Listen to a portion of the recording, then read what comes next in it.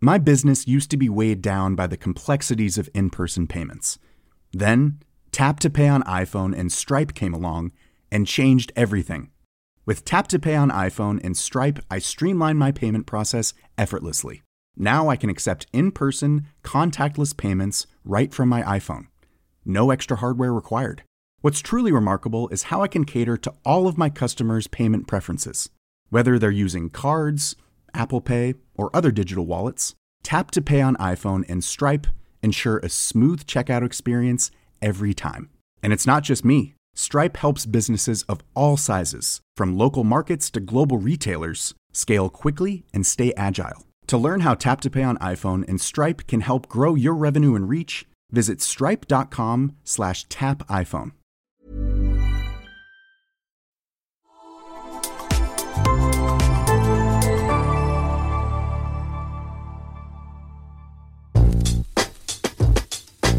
Kaupallinen yhteistyö, SEB.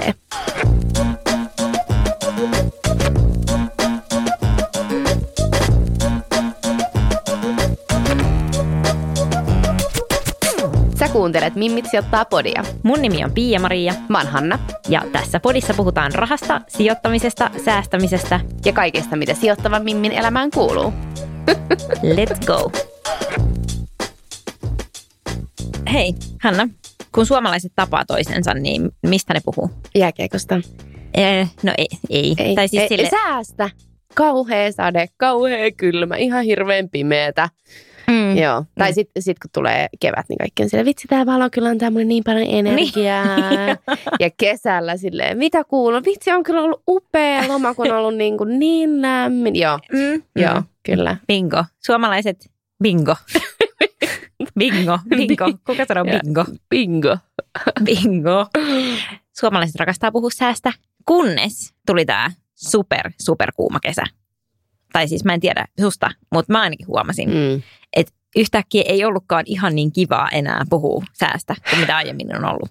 Siis huomasin täysin. Mulla oli koko ajan sellainen fiilis, että onko tää normaalia. Ja siis eihän se ole. Niin. Mä olin kesällä Tahkolla ja siinä mökin terassilla oli jossain vaiheessa siis oikeasti lähemmäs 50 astetta. Mitä? Se mittari näytti, kun siihen paistoi keskellä päivää aurinko. Joo. Ja se ei ollut hauskaa. Ja silloin mä mietin sitä, kun mä jouduin siirtyä siihen sisälle, että okei, tää on kyllä ihan hirveätä. Ja sitten mä laitoin sitten jonkun kuvan mun omaan Instagramiin siitä lämpömittarista. Ja sitten joku just kommentoi mulle silleen, niin kuin, että mitä sä oikein fiilistelet tätä, niin kuin, että tää ei ole normaalia. Ja silloin mun tuli just se, että mä olin vaan silleen, että mutta sä et edes yritänyt fiilistellä. Mä en edes yritänyt fiilistellä sitä, vaan mä yritin niinku pointata just tätä samaa asiaa, mistä me varmaan tässä jaksossa puhutaan, eli niinku ilmastonmuutos.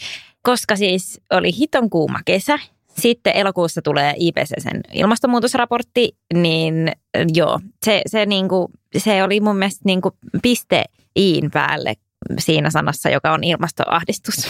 Ilmastoahdistus was real. Niin, kyllä. Joo.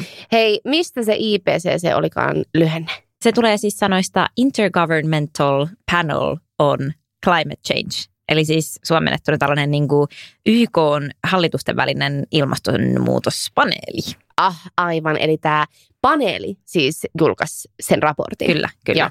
Ja siis tämä ei ole niin kuin mikä tahansa paneeli, joka julkaisi sen raportin, vaan tämä on Intergovernmental paneeli. Eli siis se ei ole joku niin kuin yksi tutkimuslaitos tai tutkimusryhmä, vaan sen IPCC:n rapsan on laatinut siis kaikkien maiden tällaiset top-tier-tiedeyhteisöt. Siellä on satoja tiedemiehiä ja naisia, jotka on ollut laatimassa sitä raporttia. Eli siis se, mitä niin kuin IPCC-raportissa sanotaan, niin se on sellainen, se kannattaa huomioida ja sitä kannattaa kuunnella. Ja siihen kannattaa luottaa.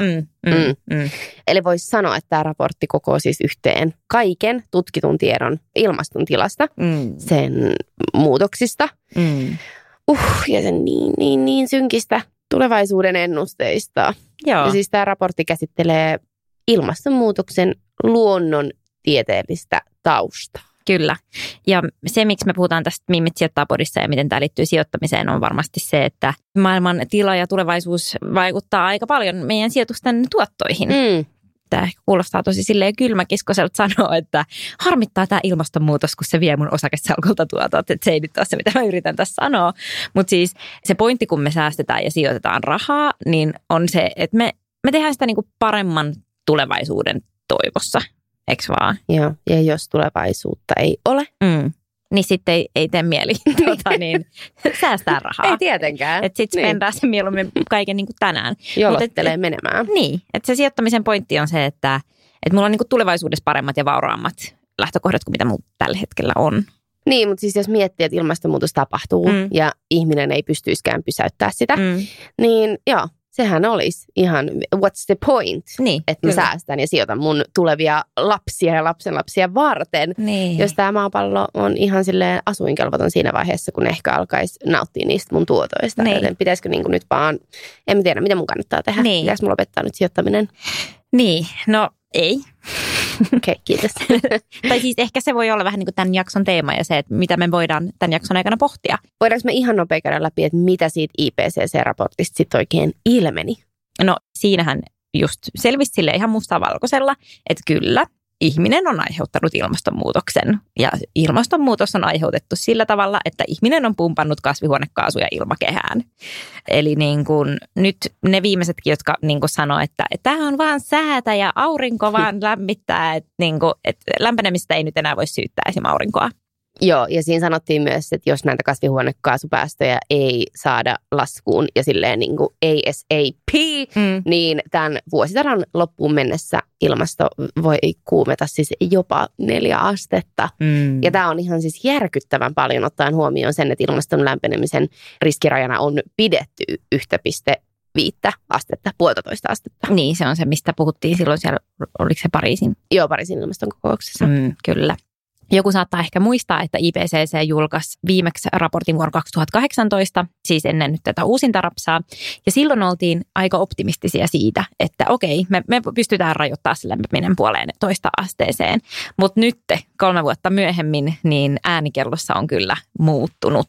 Eli oikeastaan se, mitä siinä rapsassa sanottiin, oli se, että jos me aloitetaan heti tänään leikkaamaan päästöjä, ja jos me onnistutaan sitten tekemään maailmasta hiilineutraali tulevina vuosikymmeninä, niin ilmaston lämpiminen voidaan rajoittaa niin kuin alle 2 asteeseen. Et jos me aloitetaan tänään heti saman tien, niin sitten me voidaan rajoittaa se alle 2 asteeseen. Ehkä jopa tuohon 1,5, mutta ei välttämättä edes siihen. Eli että oikeastaan se tavoite on koko ajan niin kuin kauempana ja vaikeammin tavoiteltavissa kuin mitä aiemmin ajateltiin. Mutta se, mitä siinä kyllä sanottiin, oli se, että jokaisella desimaalilla on merkitystä. Aivan, eli 1,9 asteen lämpeneminen on parempi kuin se 2 asteen lämpeneminen. Ja mitä nopeammin me toimitaan, eli ASAP, niin sitä vähemmän damagea me tehdään tälle planeetalle ja niille tuleville sukupolville. Niin, niille sun lapsenlapsille, kenelle sä sijoitat. Juuri näin. Mutta ilmastoa on jo nyt muutettu peruuttamattomasti. Näin sanoo IPCC. Eli jäätiköt sulaa, merenpinta nousee, nämä äärisäät, joita me ollaan koettu nyt tänä kesänä, ne tulee vaan yleistymään ja se tulee jatkumaan, tehtiin me sitten mitä tahansa. Eli nyt on niinku kyse siitä, että kuinka pitkälle me halutaan viedä tämä ilmastonmuutos ennen kuin me tajutaan, että tälle on oikeasti pakko tehdä jotain. Ja että niinku meidän nyt pitää silleen niinku lopettaa sen niinku oksan sahaaminen, jonka päällä me istutaan. Tai miten se sanotaan? Me purraan sitä ruokkivaa kättä. Niin, me kustaan omiin muroihimme. Tai jotain. Kyllä. Joo. Mutta tärkeää on tehdä parempia valintoja. Kyllä. Niin kuin oikeasti NYT nyt. Joo. Eli tosiaan. Ilmastonmuutos vaikuttaa siis kaikkeen. Myös meidän tulevaisuuteen, meidän sijoituksiin ja talouteen. Kyllä.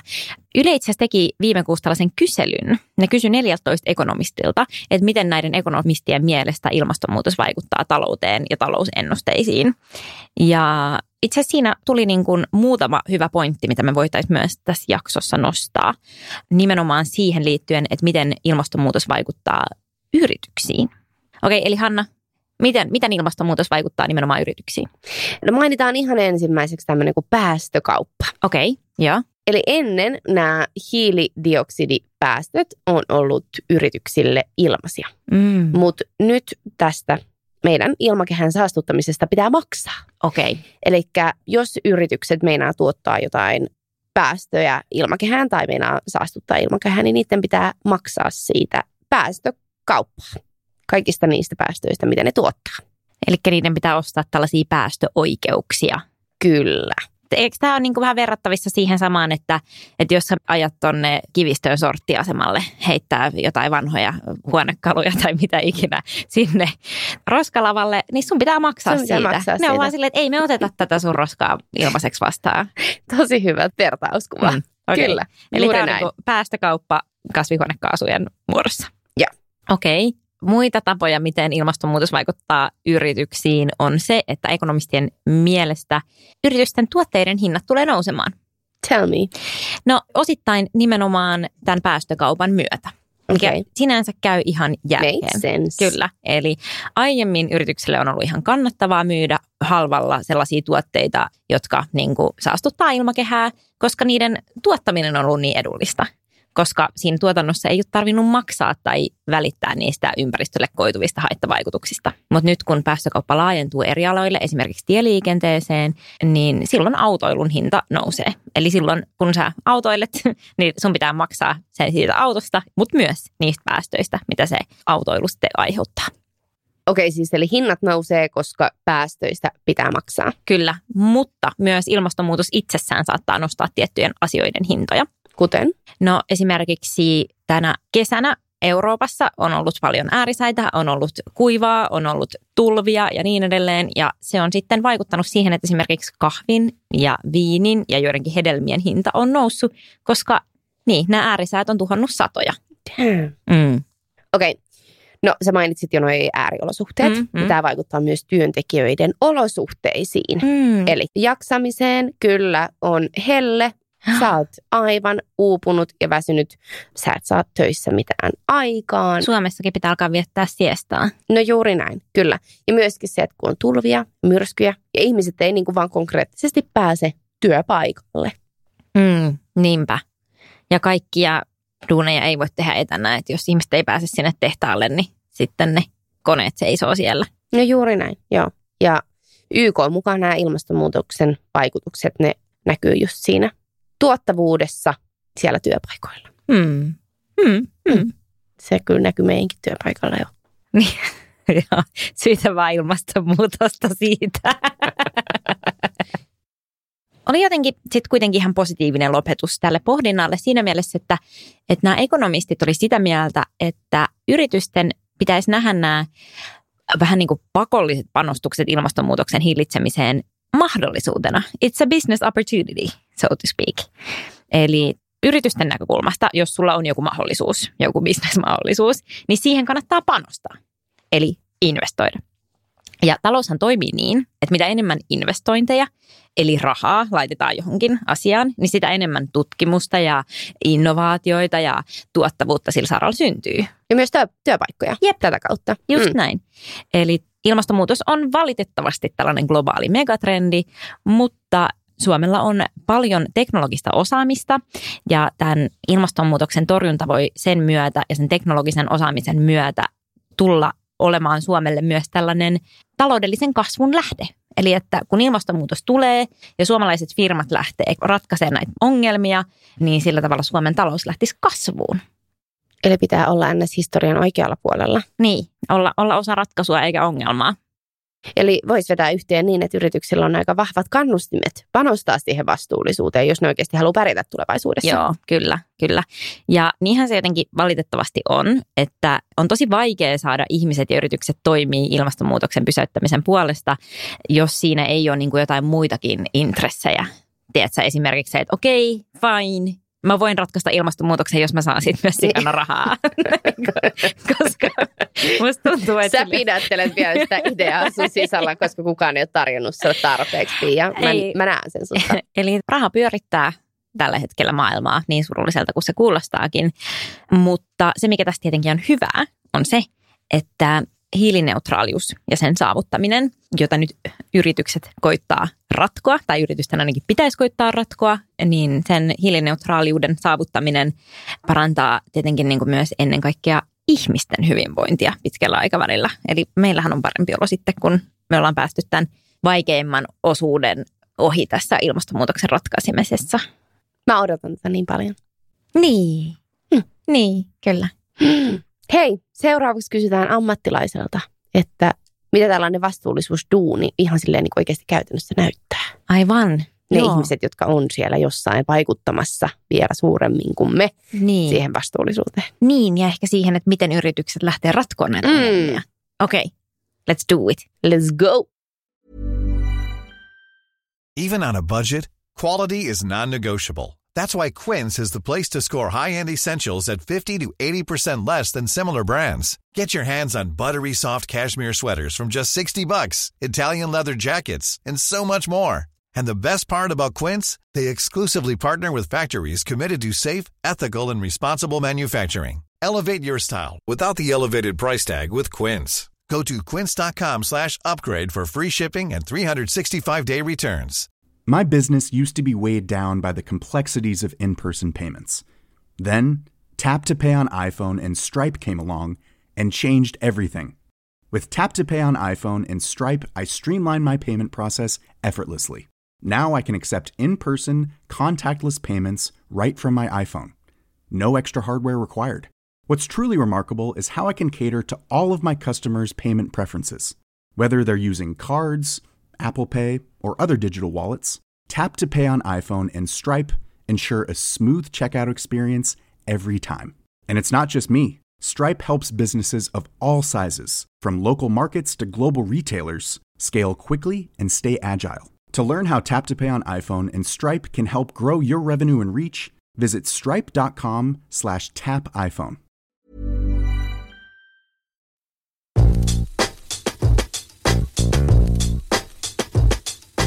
No niin, hei, studioon on mun ja Pian lisäksi liittynyt SEBltä Ruut Pihlava, Head of Sustainable Banking. Moi Ruut. Moikka. Hello. Tosi kiva olla täällä. Miten menee? No, kiitos, tosi hyvin. Vähän sateinen tällainen syysaamu, mutta No niinpä. kiva olla täällä teidän kanssa. Hanna, huomasit sä, että nyt puhuttiin taas säästä? Niin Säästä on huono puhua vai? Säästä ei ole huono puhua, mutta me ollaan siis, ennen kuin sä istahdit tähän studioon, niin me puhuttiin siis siitä, että jotenkin tämä säähän liittyvä small talk ei tuon IPCC-raportin jälkeen enää tunnu yhtä kivalta. Niin just, joo, niin. Mä mietin sitä Pia-Maria myös aamulla, kun mä tulin tähän toimistolle, niin eka asia, mistä mä aloin sulle puhua, oli sää. Niin, kyllä. Huomasin. Mut joo, takaisin Ruuttiin. Ihanaa saada sut studioon. Me haluttaisiin vähän kuulla enemmän susta ja sun työstä SEB:llä. Mitä sä oot opiskellut? Mä oon opiskellut liiketaloutta. Mä opiskelin itse asiassa Englannissa. Lähdin tuonne Warwick Universityin tekemään mun tutkintoa ja siellä ikään kuin kauppiksessa Warwick Business Schoolissa opiskellut. Ja aika sellaisen perusrahoituksen ja sitten kansantaloustieteen opintoja. Ja miten matka jatkui sitten sieltä Englannista kohti SEBtä? Mitä siinä välissä sitten tapahtui? No siinä välissä tapahtuu, kun Englannissa opiskelee, niin siellä sitten Cityn pankit tulee vähän rekrytoimaan kampukselta ja siinä on aika semmoinen luonteva polku myös sitten Cityn pankkialalle, jos siitä on vähänkin kiinnostunut ja vähän sille ehkä massan mukana. Sitten oli pakko olla siitäkin vaihtoehdosta kiinnostunut ja sitten aloitin Cityssä sellaisessa pankissa kuin Dresdner Kleinwort Wasserstein, saksalainen pankki.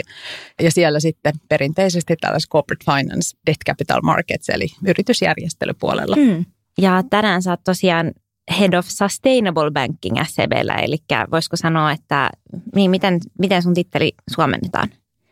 Niin, se on hyvä kysymys. Mun täytyy itse sanoa, että mun mielestä tämä niin sustainability, joku tämmöinen niin kestävyyden ja vastuullisuuden yhdistelmä, se on ehkä englanniksi jotenkin kuvaavampi kuin suomeksi pelkkä vastuullisuussana. Kyllä. Että ehkä jotain sellaista se voisi olla niiden väliltä. Ja itse asiassa mun täytyy sanoa, että mä oon vaihtamassa tehtävää tässä, eli vaan sustainable banking vastaava vielä tähän elokuun loppuun asti ja sitten 1.9. alkaen vastaan sitten Suomessa meidän suuryritys- ja instituutioasiakasdivisioonasta. Right. Eli mulla on tulossa tässä iso muutos silleen, että vähän niin kuin haikeallakin mielellä jätän tämän vastuun sitten seuraavalle, mutta näin joskus. Tämä vastuullisuus on kyllä tosi tärkeä osa myös uutta tehtävää, että sinänsä se ei kyllä häviä yhtään mihinkään.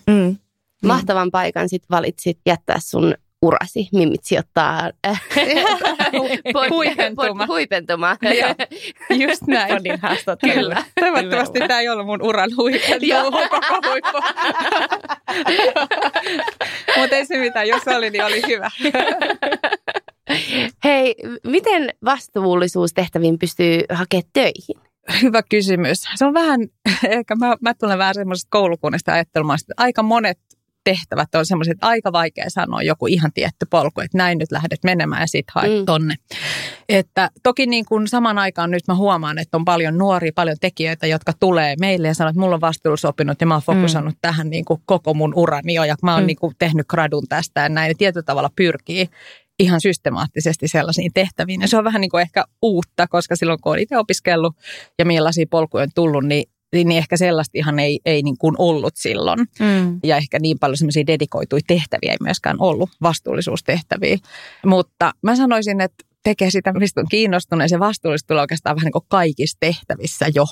Että mä en ehkä kauhean monelle silleen suosittelisi, että lähtee vaan ihan systemaattisesti rakentamaan just sitä polkua, vaan ehkä vähän sellaista laaja-alaisempaa, jotta myös ymmärtää, että mihin se vastuullisuus vaikuttaa.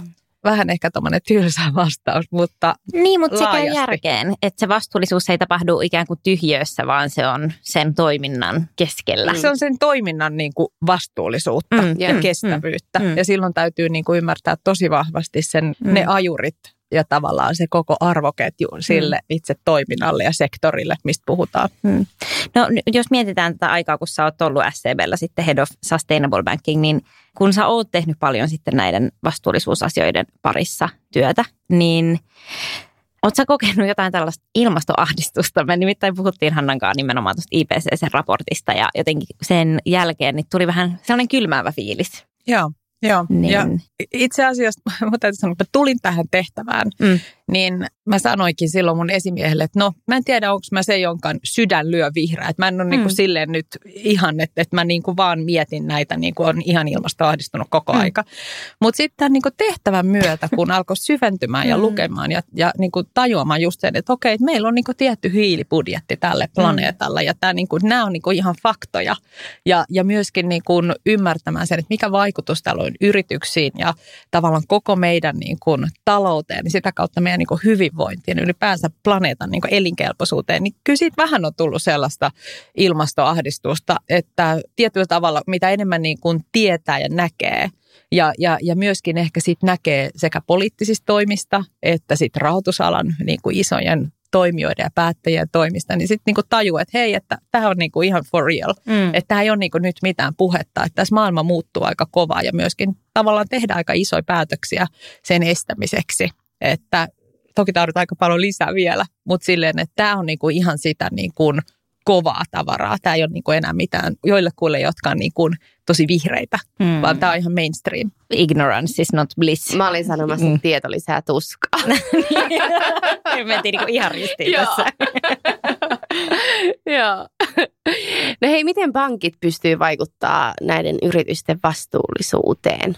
Pankit ja varsinkin suuryritykset, jos otetaan niin kuin Suomestakin niin kuin suurimmat tämmöiset teolliset yritykset ja miksei palvelusektoriyritykset ja muutkin, niin useimmat on vähän niin kuin jollain tavalla naimisissa pankkien kanssa, koska pankit on niitä tavallaan tärkeitä, isoja rahoittajia, partnereita. Mutta se myös tarkoittaa sitä, että ensinnäkin pankkia kiinnostaa tosi paljon, että yritykset on elinvoimaisia ja että ne pystyy maksamaan ne lainansa jonain päivänä takaisin ja ikään kuin ne pysyy rahoituskelpoisina. Ja silloin niin kuin pankit rupeaa kysymään, että okei, että ootteko te ottanut ne asiat huomioon, koska tulee ihan kustannuksia siitä, että jos hiilipäästöille tulee hinta tai tulee tavallaan äärisääilmiöitä, niin ne on ihan oikeita valtavia kustannusmääriä, niin kuin nähtiin nyt näissä Saksan tulvissa. Niin siinä puhutaan niin kuin miljardeista ja miljardeista. Ja jokuhan niin kuin maksaa ne kustannukset ja jonkun yrityksen täytyy olla valmistautunut tai jonkun kunnan täytyy olla valmistautunut niin kuin kattamaan ne kustannukset. Ja sitten nähdään samaan aikaan, että tulee kaikki tämä niin kuin tämmöinen sääntely poliittiselta taholta se paine. Ja se on just sitä, että ruvetaan hinnoittelemaan ikään kuin huonoja asioita. Laitetaan niille hintalappu, jossa saastutat ympäristöä. Ja silloin pankin näkökulmasta täytyy ymmärtää, että kestääkö se yrityksen kassavirta? Onko sillä business vielä tulevaisuudessa? Onko se semmoinen tuote, mitä tässä niin kuin 1,5 asteen maailmassa edelleen tarvitaan? Tai voiko se olla se ratkaisija? Onko se itse asiassa se, joka hyötyy siitä tosi paljon? Niin tätä kautta niin kuin pankki tulee itse asiassa tosi vahvasti niihin keskusteluihin. No millä toimialoilla sitten sä ajattelet, että voidaan tehdä suurimpia tällaisia ilmasto- tai vastuullisuustekoja? Että onko se sitten silleen, että no hei, nyt me rahoitetaan vaan näitä kiertotalousstartuppeja, vai että voisiko oikeasti olla silleen, että myös ehkä jossain tällaisessa siirtymässä niin olisi hyvä myös tukea niitä yhtiöitä tai toimialoja, jotka tällä hetkellä aiheuttaa paljon päästöjä? Just näin. No se on just näin, että siinä on vähän niin kuin 2 eri asiaa, mitä tarvitaan, että jos katsotaan ihan, että vaikka Suomessa mistä tulee ne suurimmat päästöt, niin kyllähän ne tulee niin kuin energiasektorista. Ja energia tietenkin kaiken keskiössä. Me kaikki tarvitaan lämpimät asunnot ja aika moni meistä käyttää autoa. Ja se on niin keskiössä, että ei me voida lopettaa energian käyttöä. Ja sitten toinen on tietyt teollisuuden alat, niin kuin joku teräs tai sementti tai tämmöiset. Ne on niin kuin sellaisia, mistä vaan tulee tosi paljon päästöjä. Se on niin kuin helpoin tietyllä tavalla. Että okei, miten ne saadaan päästöt alas. Ja silloin esimerkiksi energiasektorissa on juuri se transitio siitä, että ei sillä niin kuin hiilellä tai jollakin kaasulla tai näin, että sillä ei enää tuota sitä energiaa, vaan enenevissä määrin se on tuulta ja aurinkoa ja mitä se sitten onkaan, vähän tavallaan päästöistä energiamuotoa.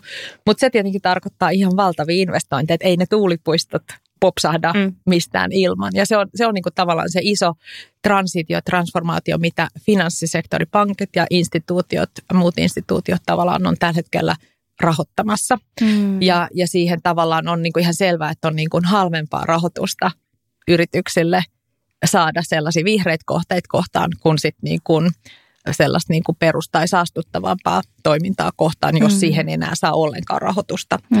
Ja no sitten tämä toinen kysymys tavallaan näistä niinku pienemmistä, nopeista ja uusista ikään kuin teknologiaista. Sehän on selvää, että moni ala tavallaan tietyllä tavalla mullistuu ja on paljon ihan uutta teknologiaa. Ja sitä tietenkin niinku seurataan. Se on usein ehkä niinku pankin näkökulmasta sellaista, mihin ei voi vielä laittaa niinku lainarahaa. Sitä täytyy rahoittaa enemmän niinku omalla pääomalla.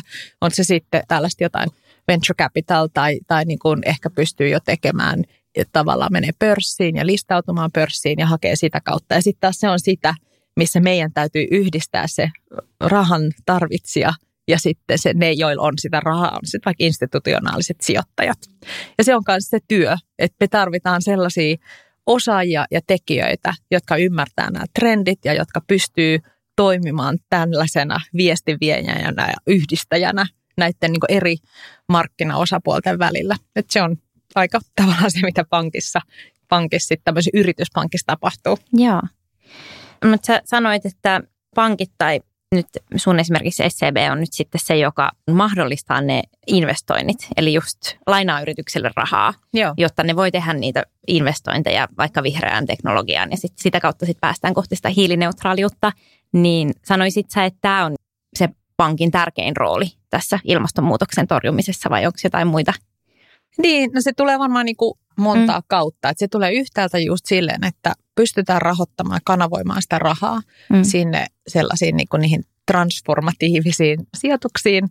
Ja sitten toisaalta pankithan voimakkaasti säänneltyjä, eli se tarkoittaa, että finanssivalvoja ja tavallaan EKP sitten niin kuin Eurooppa-tasolla niin valvoo, että mitä ja asettaa rajoja sille, että kuinka paljon tarvitsee olla vaikka omaa pääomaa, jotain tiettyä rahoituserää kohti. Ja sitä kautta pankkeja myös käytetään semmoisena työkaluna, että siitä voidaan niin kuin alkaa vääntämään niin päin, että jos rahoitat jotain, joka ei ole vihreätä, niin joudut käyttämään enemmän omaa pääomaa. Ja insentivoimaan, jos rahoitat jotain, mikä on vihreätä, niin riittää vähempi. Ja sitä kautta tavallaan saadaan niin kuin luotua sellaista vipua ja ohjattua niitä pääomia siinä niin kuin yhteiskunnassa erilaisiin kohteisiin, että tuodaan niin kuin se hinta siihen. Ja että pankkeja pystytään käyttämään tavallaan monella tapaa. Mutta no sitten pankit myös tekee erilaisia tuotteita, missä sitten esimerkiksi yritysten lainan ehtoja sidotaan ihan konkreettisesti vastuullisuustavoitteisiin. Ja onko nämä nyt niitä green bondeja? No osittain, me puhutaan myös tällaista kuin sustainability linked loans tai bonds. Eli siis vastuullisuustavoitteisiin linkatut tai sidotut lainaehdot. Green bondeilla puhutaan just sitä, että rahoitetaan se tuulipuisto. Se on niinku green bondi. Ei sen kummempaa. Sitten vaan pitää niinku määritellä juridisesti dokumenteista tosi tarkkaan, että mikä on niinku riittävän vihreä. On se sitten tuulipuisto tai rakennus tai mitä ikinä. On paljon niinku asioita, jotka voidaan määrittää. Että okei, että tämä on niinku oikeasti kunnianhimoinen. Että ei riitä, että sanotaan, että on. Ja sitten ihan samanlaisesti, jos katsotaan, että yrityksen sit lainan ehdot sidotaan sille yritykselle tärkeisiin tavoitteisiin. Sehän voi olla vähän jotain muutakin kuin vihreitä. Että joillekin yritykselle, kun katsotaan laajemmin vastuullisuutta, niin voidaan nostaa myös asioita niin kuin työturvallisuus tai tavallaan just kierrätysasteet tai tällaisia niin kuin erilaisia tekijöitä. Että se ei ole aina välttämättä ikään kuin se päästövähenemä, vaikka toki melkein aina se on myös sitä. Periaatteessa se, että mitä vastuullisemmin sä toimit, niin sitä paremmat ehdot sä saat sille lainalle. Tai näin, että se, että sä toimit vastuullisesti, on ylipäätään ehkä perusehto. Että sä saat lainaa. Että sä saat lainaa. No miten sitten nämä yritykset on suhtautunut teidän lähestymistapaan vastuullisuudessa? Onko niillä ollut sellainen asenne, että tieto lisää tuskaa vai onko ne ottanut tämän niin kuin avosylin vastaan? Suurin osa mun mielestä suomalaisista yrityksistä, joiden kanssa nyt IT on eniten tekemisistä, jotka katsoo pohjoismaisia yrityksiä, niin on tosi hyvissä asemissa ja pitkällä. Toki siellä on varmaan vähän eroja, mutta tavallaan kun me kuitenkin puhutaan näistä suuryrityksistä, joilla on hyviä resursseja ja on tavallaan just niitä vastuullisuushenkilöitä, vastuullisuustiimejä, jotka ymmärtää sen toimialan asioita ja näin, niin niillä on hyvä lähtökohta. Sitten usein kun ruvetaan niin kuin porautumaan oikeasti siihen, että minkälaisiin tavoitteisiin yritys voi komittoitua ja mikä on se, kun me katsotaan 2050, missä on Pariisin sopimuksen tavoite, että yritetään rajoittaa lämpötila siihen 1,5 asteeseen tai maks 2 asteeseen niin kuin lämpötilan nousu, niin se vaatii, niin kuin, se voidaan sitten laskea, että mitä se tarkoittaa päästöissä, minkä kokoiset maailman päästöt saa sitten oikeasti olla.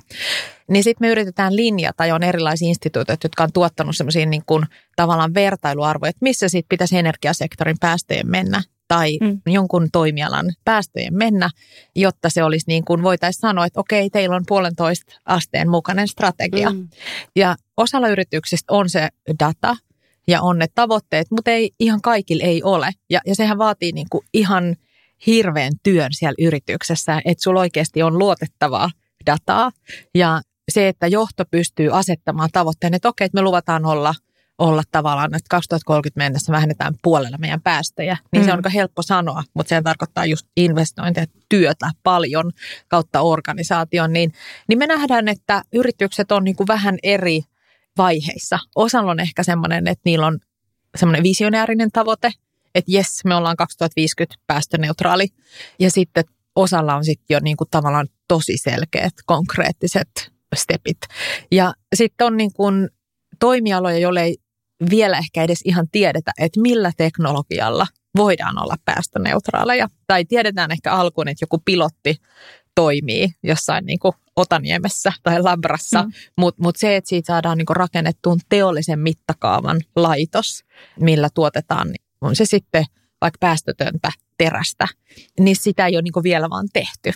Ja silloin voidaan asettaa se tavoite, mutta se vaatii juuri sen, että täytyy sitten myös pystyä niin kuin viemään pidemmälle sitä teknologiaa ja myös vakuuttamaan markkinan, että tämä toimii, me tarvitaan tähän rahoitusta ja tekemään se.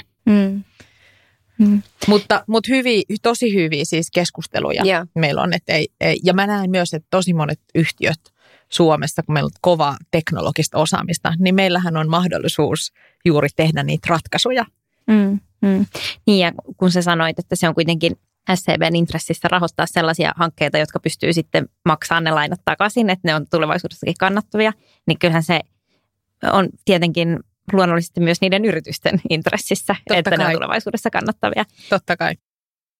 Kun sä oot ollut Head of Sustainable Banking, niin sulla on ehkä ollut sellainen linssi just siihen yritysmaailmaan ja nähnyt, että millä tavalla nämä yritykset sitten toimii vastuullisuuden parissa, mutta miten SCB itse miettii vastuullisuusasioita ja miten pankit itsessään voi olla vastuullisia? Tässä me ollaan nyt tietenkin puhuttu tosi paljon tästä ikään kuin vaikutuksista. Ja ehkä ihan sen takia, niin kun tuossa viitattiin siihen IPCC-raporttiin, niin meillä on tavallaan se niin kuin ympäristö on se kaikkein ehkä polttavin ongelma tietyllä tavalla. Mutta se, mitä SCB itse tekee, niin tietyllä tavalla me katsotaan niin kuin yrityksetkin, että mikä on meille se kaikkein niin kuin materiaalisen asia, mihin me voidaan vaikuttaa. Ja toki vaikutetaan muihinkin, mutta yksi materiaalinen asia on just se, että meidän lainasalkku, mitä me rahoitetaan, siellä on ikään kuin suurimmat päästöt. Sen takia tämä kaikki, mistä me ollaan puhuttu tässä aiemmin. Sitten saman aikaan on totta kai myös meillä omia suoria päästöjä siitä, kun on liikematkustamista ja on toimistoja lämmitetään ja näin. Ja niitä me niin kuin kompensoidaan, mutta se on tietyllä tavalla pieni murunen verrattuna siihen, niin kuin mikä rooli meillä on sitten yhteiskunnassa rahoittajana. Ja sitten tietenkin vastuullisuutta on myös se, miten sitten kohdellaan meidän ihmisiä. Ja että halutaan luoda tällaista monimuotoista työympäristöä ja kantaa arjessa siinä ihmisistä vastuuta. Ja siinä tulee tietenkin sitten ehkä semmoinen tietty niin kuin tosi pitkän linjan kulttuuri, mikä meillä on älyttömän vahva. Ja tavallaan kumpuaa ihan sieltä jo, että meillähän on tavallaan niin kuin perhetaustainen omistaja, mistä seuraa sen hirveän pitkäjänteinen strategia. Että me ei haeta niin kuin mitään quick wins. No sä vähän jo kerroit tässä alussa taustaa siitä, että miten sä oot päätynyt finanssialalle töihin, mutta meitä kiinnostaisi kuulla, että miten sä oot päätynyt just finanssialalla vastuullisuustyöhön. Usein asioihin just näin niin kuin päädytään, ei niin silleen, että haetaan systemaattisesti, vaan kyllä se menee niin, että tämä vastuullisuusteema alkoi näkyä asiakaskeskusteluissa tosi voimakkaasti niin kuin muutama vuosi sitten. Mä toimin meidän instituutioasiakassegmentin vetäjänä ennen kuin tulin tähän vastuullisuustehtävään. Ja kyllä sen huomasin, että ikään kuin sijoittajien kanssa, kun keskustelin näiden niin kuin isojen suomalaisten eläkeyhtiöiden tai varainhoitajien ja rahastoyhtiöiden, niin siellä tavallaan se, totta kai vastuullisuus puuttu pitkään, niin se oli tietyllä tavalla vähän semmoinen niin kuin hygieniateema, mutta sitten se alkoi muuttua tosi konkreettiseksi. Että tavallaan tässä nähtiin niin kuin pari vuotta sitten sellainen niin kuin iso steppi, että se niin kuin yhtäkkiä muuttui semmoiseksi strategiseksi, bisneskriittiseksi teemaksi ja sillä alkoi tulla niin kuin oikeasti taloudellisia vaikutuksia, hintavaikutuksia näin. Ja sitä kautta tietenkin siitä tuli niin kuin entistä kiinnostavampi teema. Ja myös tietenkin näkyy, että meillä pankissa alettiin satsata siihen ihan eri tavalla. Että se on ollut meille tosi pitkään osa meidän tekemistä, mutta sitten me päätettiin tehdä ihan niin kuin oma Sustainable Banking-organisaatio. Ja meillä on ikään kuin meidän johtoryhmän, koko pankin johtoryhmän jäsenenä, tämä Chief Sustainability Officer. Ja tietyllä tavalla, mikä aina niin kuin signaloi sitä, että tämä on tosi tärkeä. Tämä henkilö on niin kuin suoraan toimarin alaisuudessa ja silloin niin kuin tähän on fokusta. Niin sitä kautta siitä aukesi tämmöinen mahdollisuus Suomessa ottaa tällainen paikka ja ehdottomasti sitten olin kiinnostunut siitä. Eli mulle ei ole sellaista, että mä olisin niin kuin kasvattanut systemaattisesti tällaista niin kuin sustainability-osaamista, vaan on tehnyt niin kuin erilaisissa pankkipuolen tehtävissä sitten hommia ja sitten sitä kautta tullut ensin ymmärtänyt sen pankin niitä tuotteita ja asiakkaita ja sitten tullut sustainability. Jos itse haluaisi työskennellä vastuullisuuden parissa nimenomaan finanssialalla, niin millaisia urapolkuja sä näet, että tähän on? Mä luulen, että vastuullisuus tulee vähän niin kuin ihan kaikissa tehtävissä alkaa tulla. Tai nyt kun mä katson niin kuin tätä meidän tiimiä tekemistä, niin mä en missään tapauksessa haluaisi, että meidän sustainability-henkilö on ainut, joka tekee sustainabilityä, vaan se menee niin kautta organisaation. Toki sitten on tiettyjä spesifejä osaamisalueita, mihin tavallaan, jos on jollain aikaa siihen dedikoida, niin sitten se on hyvä uppoutua. Eli silloin voi varmasti opiskella sitä. Ja meilläkin, mä luulen, että meillä on tulossa yksi ihan trainee-paikka tässä niin kuin meidän Sustainable Banking-organisaatiossa, joka sitten on niin kuin osana, meillä on syksyllä nyt tässä tulossa auki tällainen niin kuin internship tai niin kuin harjoittelijaohjelma, johon voisit hakea meidän kotisivujen kautta. Se on niin kuin yksi polku, että pääsee jo heti siinä alkuun näkemään, että okei, miten tätä tehdään pankissa. Ja sitten toisaalta mä sanoisin, että ihan mihin vaan hakee, niin siitä on hyötyä, että on sitä opiskellut ja sitten joka tapauksessa sitä pääsee tekemään vähän niin kuin kaikkialla. Se on koko organisaation läpimenevä teema. Se on just niin, joo. Hei, ihanaa.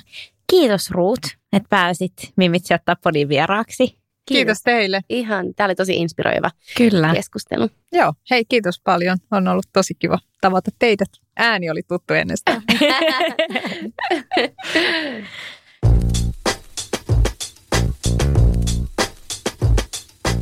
Olipa mielenkiintoista saada Ruut vieraaksi tähän jaksoon. Joo, siis ehdottomasti. Ja jotenkin kun me ollaan nyt tässä jaksossa puhuttu vastuullisuudesta, tai no joo, vastuullisuuteen tietenkin liittyy monia muitakin asioita kuin ilmastonmuutos ja ympäristöasiat, mistä me ollaan tänään puhuttu, että siihen liittyy myös sosiaalinen vastuu ja ihmisten hyvinvointi ja työhyvinvointi ja hyvä hallintotapa ja niin edelleen. Mutta varsinkin jos puhutaan sitä ilmastonmuutoksesta ja ympäristöasioista, niin ei ehkä niin kuin ensimmäisenä ajattele, että finanssiala olisi niin kuin osana ratkomassa näitä ongelmia. Musta tuntuu, että pankkiala ja finanssiala saattaa näyttäytyä monille aika sellaisena vahiksena tai jotenkin sellaisena kylmäkiskoisena, tunteettomana toimijana, vaikka... Mutta en mä tiedä, sen jälkeen kun keskustelin Ruutin kanssa, niin mulla ainakin tuli sellainen fiilis, että hei, pankit ja SEB erityisesti on niin kuin, ne on siellä avainasemassa näiden oikeiden isojen ongelmien ratkomisessa. Kyllä. Ja jos sä oot pankkilaisena tai oot pankissa duunissa, niin pääsee oikeasti vaikuttamaan tällaisiin yhteiskunnallisiin asioihin. Kyllä, just näin, että mitä hankkeita pankit rahoittaa ja miten pankit voi tukea näitä yrityksiä, saavuttaa niiden ympäristötavoitteita. Ja just jotenkin tämäkin, että se oli niin selkeä, että jos näiden pankin asiakkailla ei ole ympäristötavoitteita, niin sitten ne pankit ei halua tai pystykään edes rahoittamaan niitä. Eli sillä tavalla me saadaan niin kuin yritykset lähtemään oikeaan suuntaan ratkoon niitä aitoja ongelmia. Hei, jos joku kuulijakin inspiroitu tästä meidän ja Ruutin keskustelusta, niin mä haluan vinkata, että SEB hakee tällä hetkellä harjoittelijoita ensi vuoden Helsinki Internship-ohjelmaan. Joo. Ja tähän ja muihin avoimiin tehtäviin voi tutustua osoitteessa seb.fi. Ja joo, Ruut taisi sitäkin jo mainita, ja siis niin kuin nimenomaan tämä Ruutin uratarina kuulosti niin inspiroivalta, että jos sä haluat samanlaisen uran kuin Ruut, tai haluat Ruutin kollegaksi. Ehkä sekin voi huipentua Mimitsi ottaa podcastiin. Totta, niin hae SCBlle harjoitteluun. Mun mielestä se olisi niin siistiä, jos joku meidän kuulijaista päätyisi SCBlle. Joo, ja jos päädytte tämän podcastin innoittamana, niin kertokaa meille. Joo, te saatte tulla tänne vieraaksi sitten. Se on palkinto. Kyllä. Yes. Eiköhän tämä jakso ole nyt purgissa. Kyllä. Joo. Oli ihana jutella taas ja aloittaa viikko teidän kanssa. Sun kanssa. Ensi viikko. Mutta hei Hanna, mistä me puhutaan ensi viikolla? No tää on sellainen aihe, missä sä oot ihan kuulen niin kuin on top. Aha. Asuntosijoittaminen. Ensi viikolla. Okei. Mulla on ehkä jotain asuntoon liittyviä uutisia. Maybe baby. Hei, okei. Mä jään innolla odottaa. Moido. Moikka.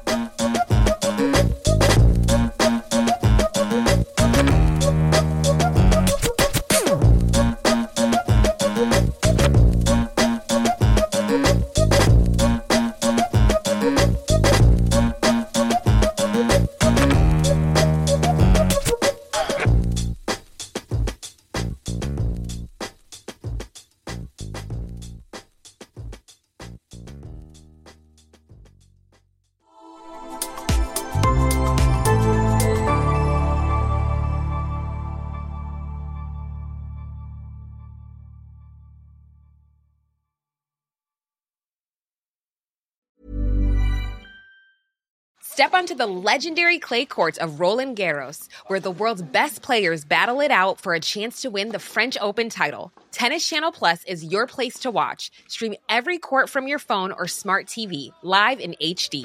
Don't miss a moment with daily live coverage and match replays on demand, beginning Monday, May 20th. Be there for all the unforgettable moments. Stream now with Tennis Channel Plus. Ever catch yourself eating the same flavorless dinner 3 days in a row? Dreaming of something better? Well, HelloFresh is your guilt-free dream come true, baby. It's me, Keke Palmer. Let's wake up those taste buds with hot, juicy pecan-crusted chicken or garlic butter shrimp scampi. Hello Fresh. Stop dreaming of all the delicious possibilities and dig in at HelloFresh.com. Let's get this dinner party started.